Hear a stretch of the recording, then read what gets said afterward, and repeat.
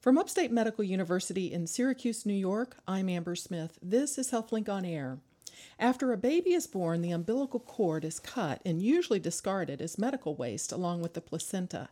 But umbilical cord blood is rich in stem cells, which have been used to fight leukemia, lymphoma, and some 80 other life-threatening diseases.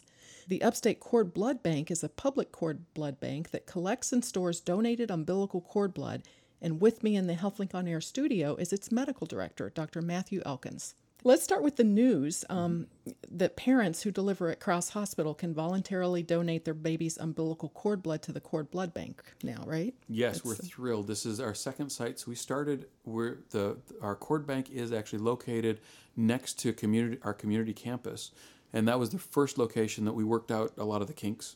So people who've been delivering at community since 2017 have been able to donate. Since February 2017, we've been able to collect donations there at community. Crouse is our first expansion, so it's the first time we're adding another hospital, and we're thrilled to be able to provide that. Crouse has been great. The staff and the faculty and the patients have all been really thrilled to have this opportunity there. Well, tell us how the donation works. This is something parents have to think about and decide on ahead of time, right? Ideally, that was we talked about working out the kinks. That was one of the kinks that we had at community, was having this whole discussion when mom comes in when she's in labor, and that's a bad idea. She has other things on her mind. Going on, right. A little bit. So we have actually made a booklet that we are asking for all of our providers to hand out ahead of time, so that mom and dad and family and whoever have time to really think about it and plan and consider if that's what they want to do. We don't want anyone pressured into or out of donation. So as much ahead of time, as simple language as possible, and providing our staff to answer any questions that parents might have.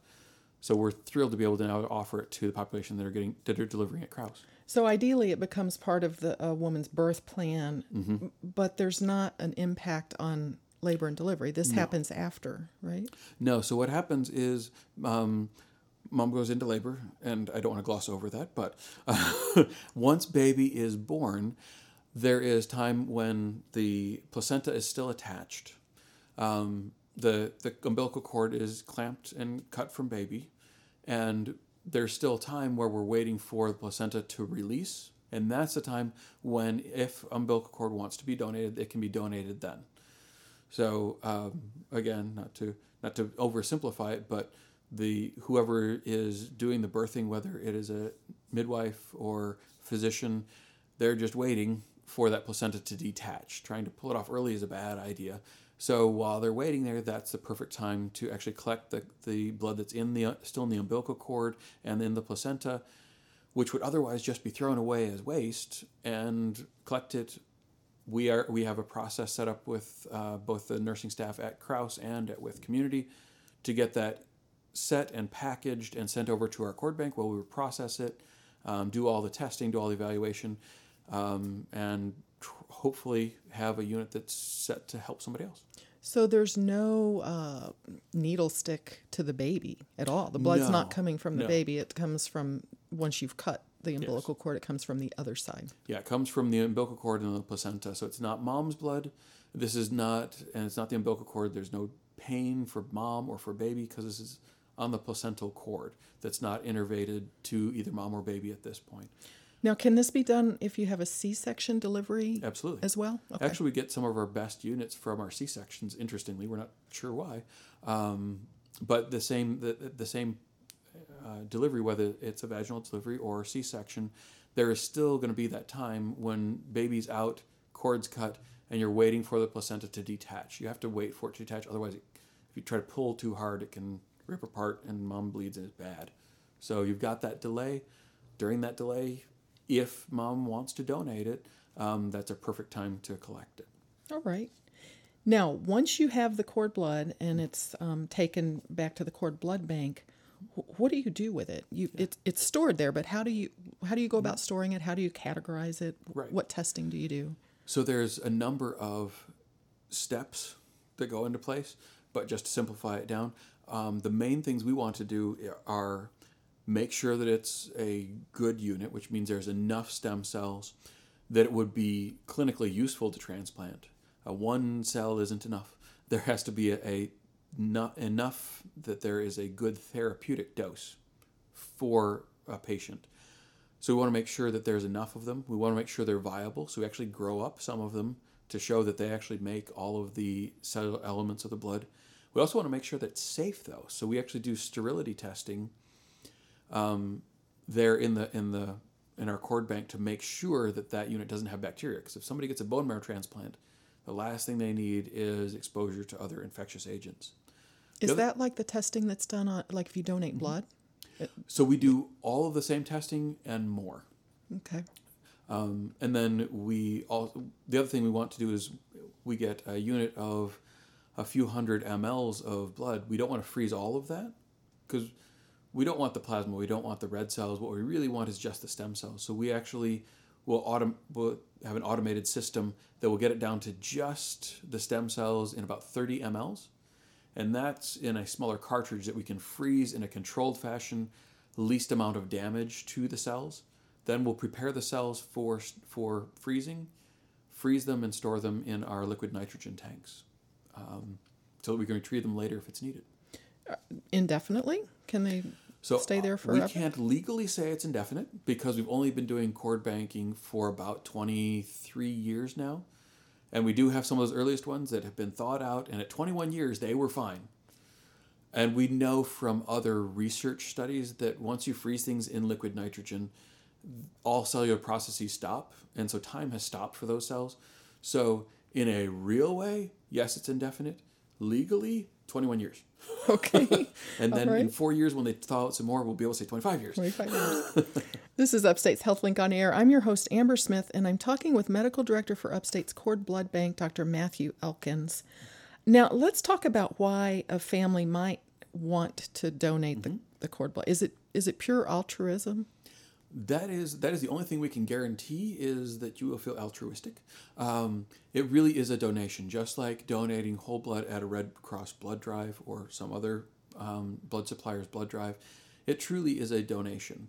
And there's no charge, there's no fee. There is no charge to mom or the family. There is no insurance charge for this collection. There's also no payment. So again, the only thing I can promise is they'll feel good. So there's no reimbursement, there's no cost. Why would they want to? It really is altruism. And again, this is something that's just going to get thrown away. It's not that it would be going somewhere else, or it's not making impacting the health of baby or of mom. So I guess it comes down to why wouldn't you? Now, what if later on in life your child whose umbilical cord blood was donated needs stem cells for some reason? Are they able to come back and retrieve them? So and we encourage that. We've talked with a lot of donors about this. If they get into that situation, they're welcome to call back. And if we do have that cord blood unit and it hasn't been distributed and we have it stored and saved, we will set that aside and make it available for that person. The downside of that is if it wasn't tagged for them and flagged for them at the time of donation, it might have already gone out to help somebody else. So it might not be there, which we'd feel terrible at that point, but it is a donation. There is, in the industry, there is private donations. There are other companies. We are hoping to offer this as well in the future, but we're not at this point. And that is private donation. That is a separate contract where the cord blood is collected and the family pays for that to be stored for their use only. And if that's what the parents want to do, I'm all for it.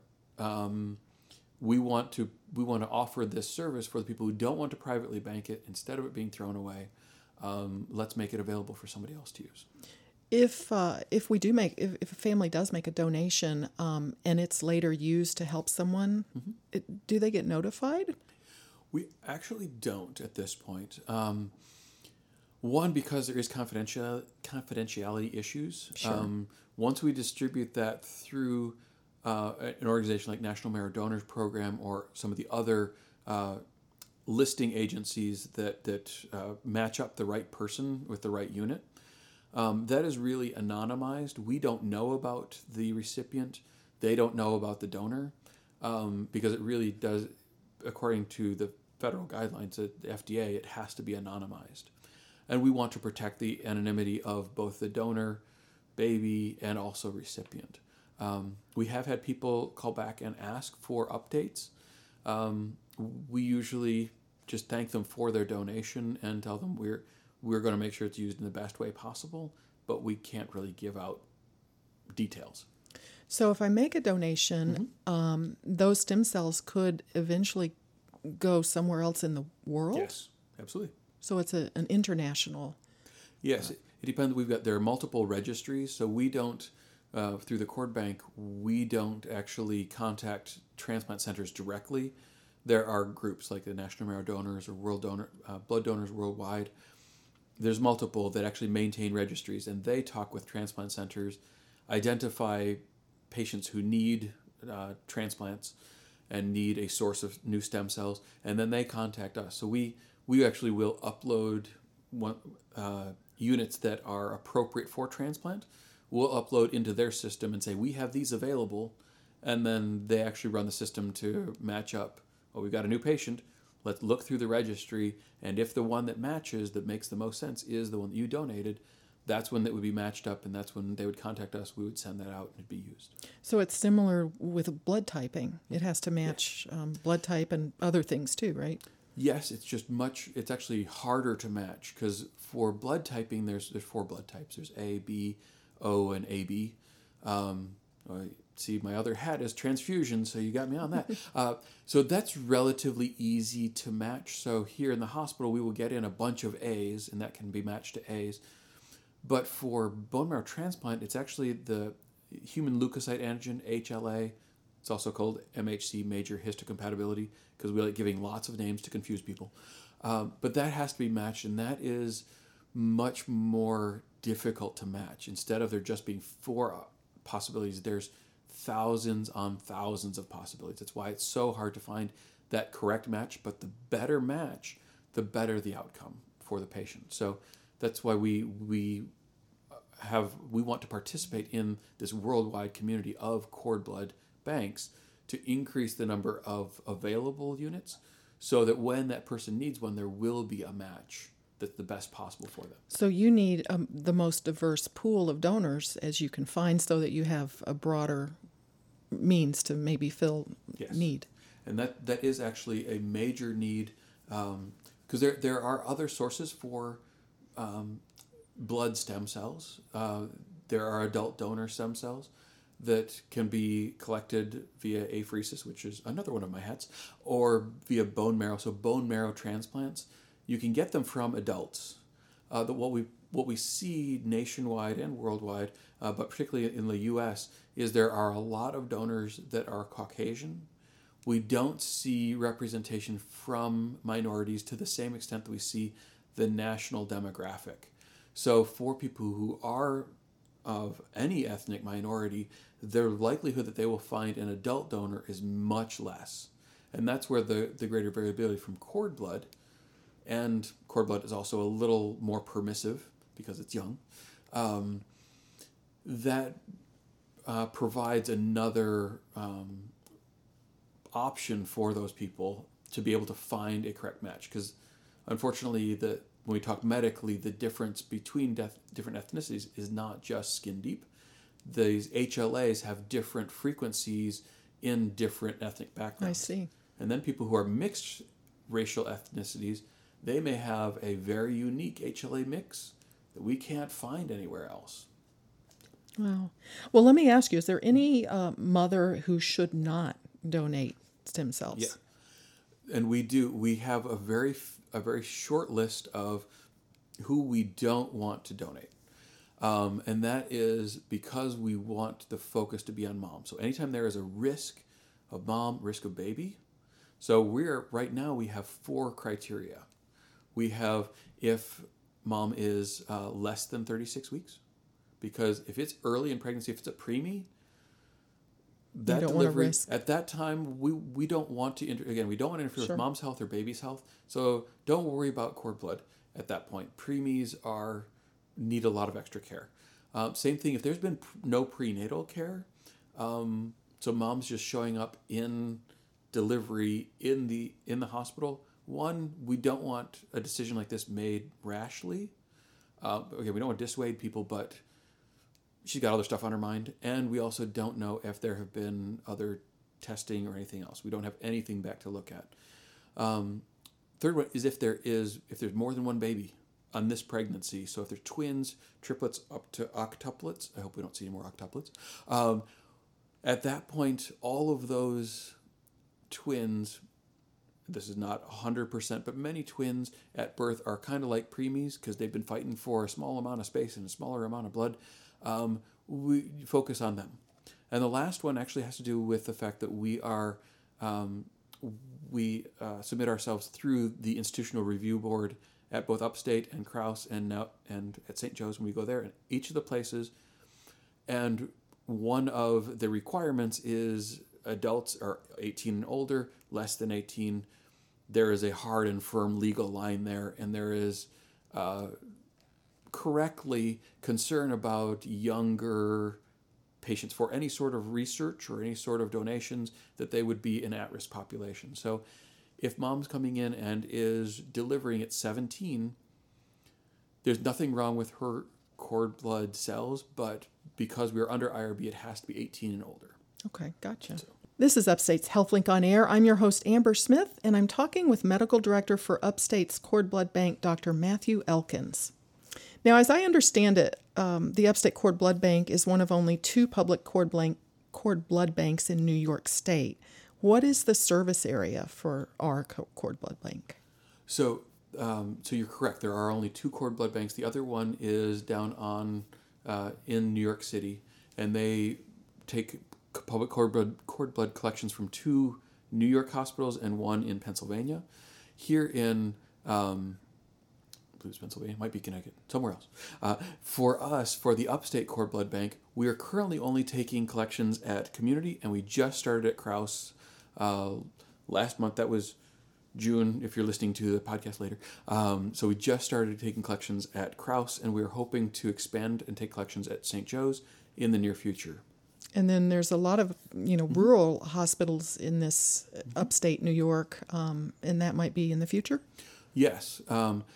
We are different in that we are a cord blood. Patients and moms may have seen an option for private donation, and there are a lot of companies that do offer private donation at whatever hospital you're at. They mail you a kit or mail it to the hospital. We don't do that. Our focus is really on the best quality of cord blood unit possible. So, and that's a decision that I have made, so if people aren't happy about it, I'm sorry, that I don't want to send out a box because the quality of those units won't be as good compared to when we do collection at a hospital where we're talking frequently and giving training to the nursing staff, to the physicians who are doing the collection, where we really have a good rapport with that hospital, and we have all of the processes in place to make sure from even before mom gets there, everything is in place and everything will be done to the best possible quality. It sounds like it's simple just to take the blood from the umbilical cord, but there's a lot of science that went into exactly how and when to do that, right? Yes. And some of the things, so there's a lot of different steps. We do try to make it as simple as possible. The simpler it is, the fewer steps can go wrong. But if the cord is not cleaned off before the needle is inserted, then you potentially introduce bacteria, and now that unit is contaminated and everything downstream is a waste. We cannot put that into a patient who has no bone marrow.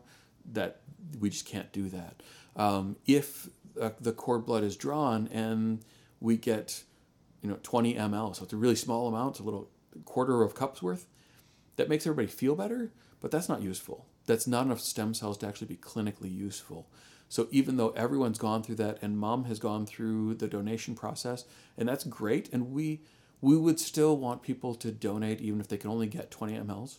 we will find a different use for that, but it's not going to be able to be used to help someone who needs a bone marrow transplant. So really, a lot of our training for our collection staff at both hospitals is make sure it's a large unit, because that's the one that we can really use clinically to make the maximum impact on a patient. So since the Upstate Cord Blood Bank opened in 2017, how many units have we accumulated since then? So we've got just over 600, so there's been just over 600 donations that have been made, which, if everyone's listening, thank you. And of those units, not all of them were able to go through all the processing and be stored for potential transplants. About a third of those we actually have stored frozen in our freezers. So what do you do with the others? So the other ones, so again, any of them that are contaminated, or if we don't have all of the paperwork done, we know that will not be able to be used as a transplantable unit. If it's too small, so there's not going to be enough stem cells, we can freeze those, and some of the ones that we have frozen we know are small, but we do have other uses for the cord blood. And this takes a little bit of explanation because I want to make sure people understand this. The cord blood units that we are using, we meet all of the requirements of the FDA. This is a regulated blood product that can go for transplant. That means we have to meet a lot of these standards for the FDA to make sure that it is a useful unit, that it is a safe unit, that it is good quality. And in order to do that, we have to do a lot of validations, and we have to not just say, yes, this freezing process will keep all the cells good. We have to thaw out some of those units and show that they are still viable and that we meet that criteria. We have to do that for every single one of our steps. So there is a number of units that we have to use in order to do these validations. Now, our preference is going to be using those units that we can't use for transplant. So the ones that are bacteria contaminated, we can still use that for some of our validations. The ones that are too small, we can use those for some of our validations. The ones that don't have paperwork, as long as we have a consent that we are allowed to use them, but they may not have filled out the paperwork saying, did they have a risk of infectious exposure? That's one of the requirements. Then we can't use that one for transplant, but we can use that for validation. It's still the same cells, so we can use those. So we always want to use units that we can't use for transplant for those validations. What about research? And that's the other use we can use for units that, we cannot use for transplant. We're going to divert those either to our internal use for validations, or we will actually make them available for other researchers. Researchers right now locally, but we have had requests nationally and even internationally. There's been interest in using those units that, again, we can't, only the ones we can't use for transplant, using those units as a source of stem cells for increased research. And like you mentioned at the beginning, right now there's 80 diseases that we could potentially use cord blood for therapeutic benefit. There's probably more. And the way we find that out is by researching cord blood. And that has to come from somewhere. We'd rather, again, use these units that are too small instead of throwing them out, either using them for our validations, or making them available for these researchers to maybe find a new use. And maybe in the future, we will find a use that uses those smaller units. And now, in the future, those small units aren't just validations or research, but may have a therapeutic use. Now, we've heard about leukemia and lymphomas, of the blood cancers being treated with bone marrow transplants, stem cell transplants. What other types of, are we just talking about different cancers, or are there other diseases? There's actually other diseases, and that's the coolest part. It's dangerous asking me about this because I might go on all day. The current, according to the FDA, the only currently FDA approved use is for bone marrow transplant. But in the research setting, there's some really cool data, and and under our research protocol, this can be used for other diseases. This includes a lot of degenerative diseases. So many people, they may not ever be touched by a leukemia, may not have one in their family, but almost everyone has some family member that has had neurologic decline, like Alzheimer's, or neurologic damage, like a traumatic brain injury, strokes, neural core defects or neural core damage. There is current research looking at autism and all the families that are touched by autism. There's a researcher down at Duke that has done some awesome work on cerebral palsy. Cerebral palsy is typically damage due to low oxygen delivery to the brain of baby at birth. Again, there's a lot of research on figuring out exactly what's happening. But that's a really difficult treatment for these patients because we have not really had anything. We have lots of things to help them cope with their disabilities due to cerebral palsy, but there's never been a treatment that actually allowed their disabilities to get better. Well, this researcher down at Duke, Joanne Kurtzberg, has actually shown that patients who were transplanted for hematologic diseases, who also had cerebral palsy, their cerebral palsy got better. So going from patients who, they talk about different developmental tracks. If someone with cerebral palsy is in a wheelchair, there is very small likelihood that they will ever be able to walk with crutches or walk unaided. But Dr. Kurtzberg has actually had patients that were in wheelchairs and now were walking with crutches or walking unaided. That is huge. Wow. We've never had anything that really made a type of change like this. Now, it's still research. It's still only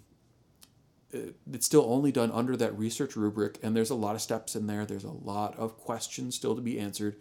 But that, even if none of the other diseases panned out, and there's a lot of them that are panning out really nicely, even if we found nothing else, that being able to offer that hope and offer that treatment to parents of patients with cerebral palsy is huge. Well, and even just thinking about donating cord blood, you want to help a person, but wow, if you could contribute to advancing that's pretty amazing. Yes, it's awesome. Again, I could go on all day. There's so many different diseases and so much research that is really exciting. Much of it is still not FDA approved, so it's not ready for prime time. But boy, the future looks bright. Well, I want to make sure listeners know they can learn more information. There's a website, upstatecordbloodbank.org, and that's got all of the information. I even saw there's a the forms that you have to fill out ahead of time, and they're pretty extensive. There's several pages. They are. But people can download them there and get a sense of what information you'll be collecting from them. And absolutely. And the forms on there, our phone numbers listed, our phone numbers on the website. Anyone has any questions at any time, give us a call. We're happy to set up tours, and you can see the cord bank. Sometimes it becomes more real when you see it, and you can talk with myself, with my staff. We'd love to talk with people about this and just make sure everybody's comfortable with exactly what's going on. The questionnaires are extensive, and I apologize to everyone who has to fill them out, but we do not ask any questions for curiosity. It's all what's required. We cannot list a unit without being able to answer these specific areas.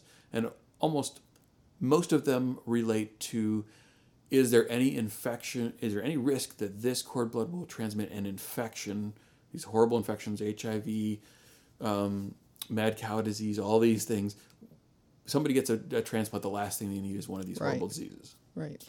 Well, this has been very interesting. I want to let listeners know they can learn more about the Upstate Cord Blood Bank at www.upstatecordbloodbank.org. So thank you, Dr. Elkins, for being here. Sure. My guest has been Dr. Matthew Elkins from Upstate's Cord Blood Bank. I'm Amber Smith for Upstate's podcast and talk show, HealthLink on Air.